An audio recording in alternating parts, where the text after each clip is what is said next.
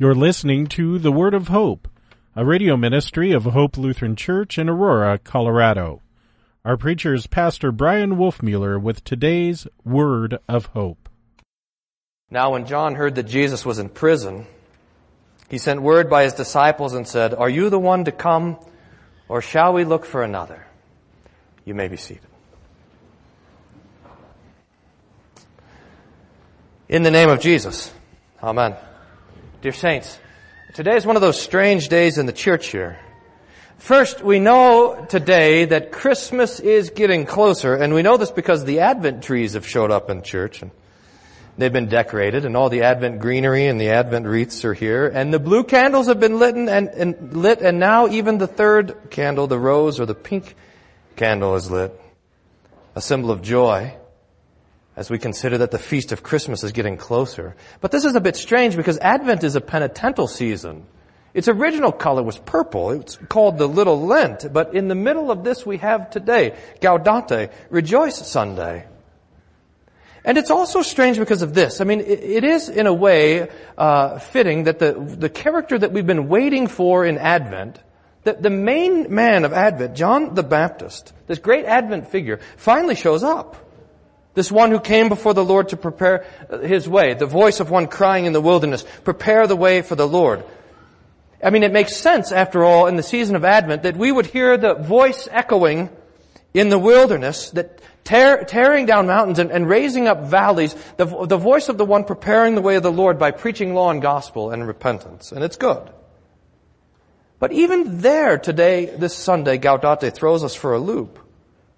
For the text we have about John is not John's bold and fiery preaching from the pulpit of the Jordan River. It's not his greatest moment of triumph when he stands pointing at Jesus, who he just baptized, and says, "Behold the Lamb of God who takes away the sin of the world." It's not even the testimony of John from the womb when he leaps at the presence of Jesus, having faith even as a baby before he's born. No, Gaudete brings to us John in prison. And maybe even stranger, John weighed down with doubt about Jesus. Here's how the text starts. Now, when John heard in prison about the deeds of the Christ, he sent word by his disciples and said, "Are you the one who is to come, or shall we look for another?" In a lot of ways, this picture of John is more like an anti-John. At least, it's not what we expect from this prophet. Whenever I see John in my imagination, and I don't know how it is in your imagination, but whenever I see John the Baptist, I see him standing there barefoot in the shallows of the Jordan River, this thin kind of oasis in the middle of this expanse of desert. And John is there with this wild hair and this wild beard to match his wild dress of camel skin. And the people are coming and they're crowding around him, but they're afraid to get too close because one, his breath smells like locusts, and another, he's preaching the law with such ferocity. The Pharisees are always in the crowd, at least in my imagination, but they're standing afar off, looking down at John as if to intimidate him and to silence him. But John cannot be intimidated or silenced or coerced. In fact, John sees the Pharisees and he has a gleam in his eye and he turns to them and preaches against them. "You brood of vipers, who warned you to flee from the wrath to come?" John is the picture of a prophet. He's wild, he's free, he's bold, he's got dirt in his toenails and a sparkle in his eye, which is a reflection of the heavenly council. But look here in the text, is John behind bars. He's wearing prison clothes. There's no wind coming down the Jordan Valley blowing his beard as he preaches. There's no crowds surrounding him, just a few loyal disciples. And all of the boldness of his preaching has turned into a question, into doubt, into fear. Are you the one to come? Or do we look for another? Now, what, dear saints, do we make of this? How is it that John the Baptist can know that Jesus is the Christ, the Son of the living God? That John even had this fact revealed to him especially from heaven itself when he saw the Holy Spirit descending on Jesus in his baptism. And he heard the voice from heaven which said, "This is my beloved Son in whom I am well pleased." How can he know this and still doubt if Jesus is the coming one? How can John know that Jesus is the Lamb of God who would take away the sin of the world? That was his greatest sermon, remember? And he preached it twice. That Jesus is the Lamb of God who will take away the sin of the world. He's saying in that sermon not only who Jesus is, but what he will do. That he will die to sacrifice for the sins of all of the world. John knows this, and still he sends his disciples to check on Jesus. Is it really you? Now, we don't know the source of this doubt. All the text tells us is this. When John heard in prison about the deeds of the Christ, he sent word by his disciples. Maybe, and I want to emphasize that this is a maybe, because again, the text doesn't tell us. Maybe John thought Jesus would preach more fire, would bring more judgment and destruction, and he was disappointed that he hadn't.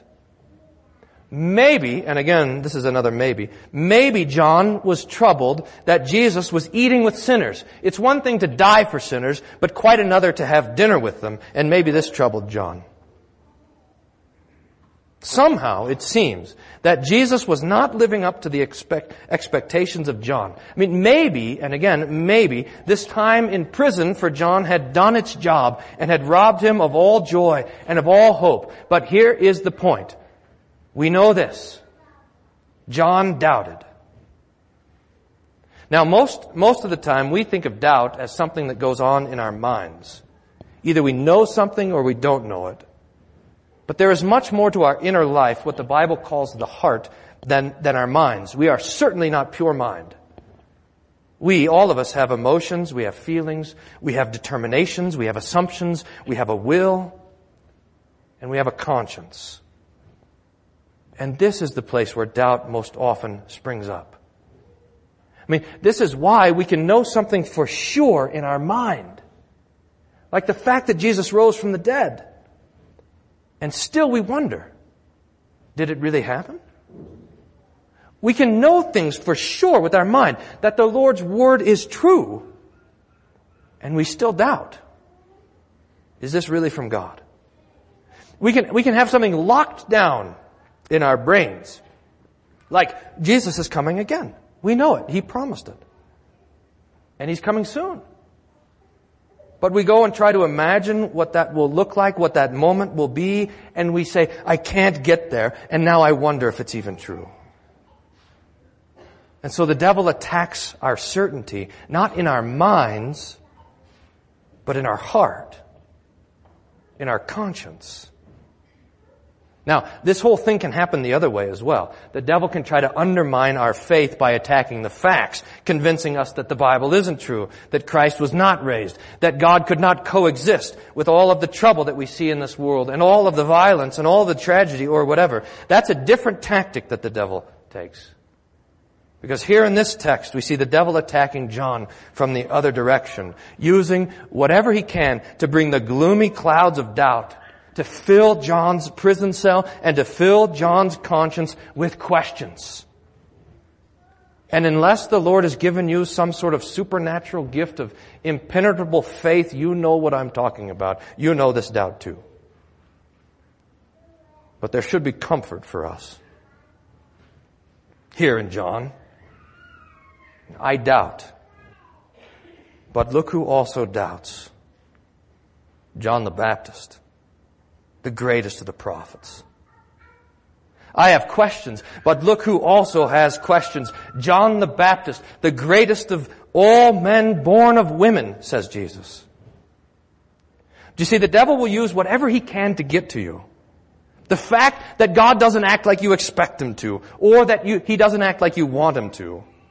The fact that there's troubles in this world, and violence and tragedy surrounding us on every hand. The fact that the Bible has accounts of things that you have never seen.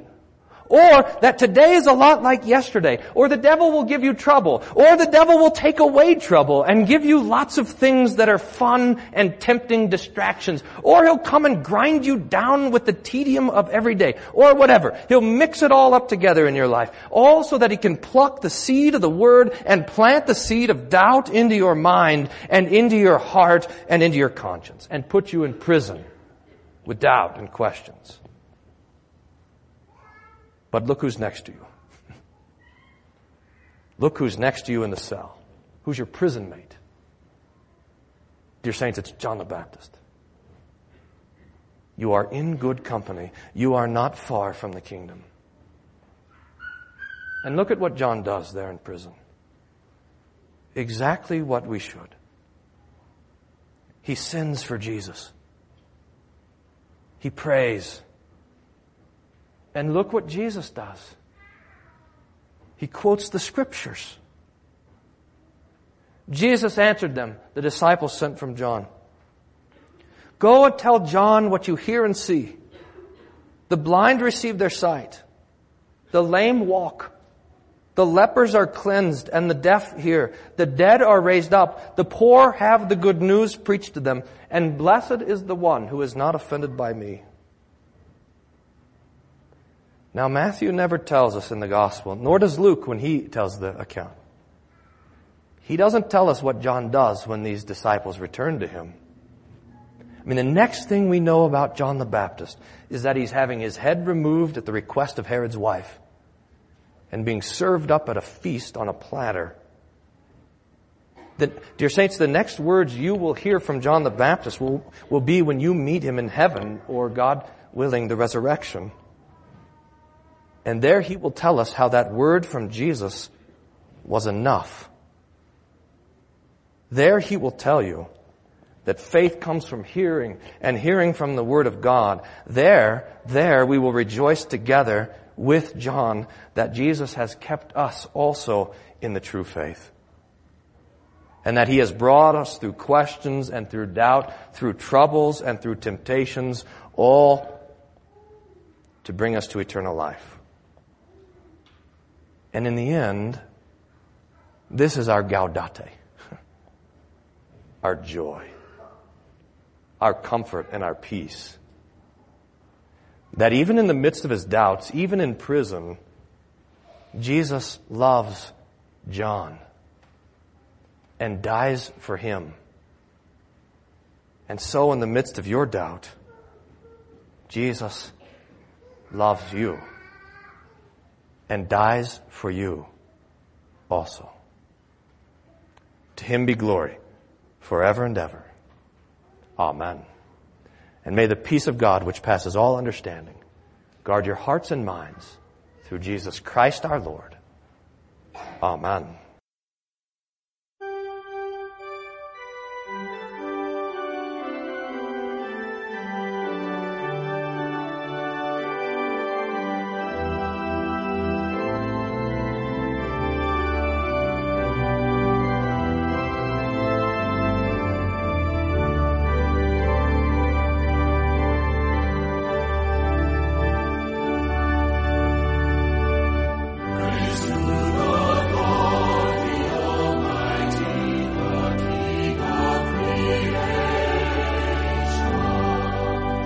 We hope you were blessed by today's Word of Hope. Hope Lutheran Church is located at 1345 Macon Street in Aurora, Colorado. Their weekly schedule is as follows: Sunday morning worship at 9:15, adult Bible class and youth Sunday school at 10:45 a.m. On Tuesday mornings there is a Matin service at 8:30 a.m. with a Bible class to follow at 9:30 a.m. You can find out more about Hope Lutheran Church at www.hope-aurora.org. That's www.hope-aurora.org. Until next time, may the Lord bless you and keep you in His grace.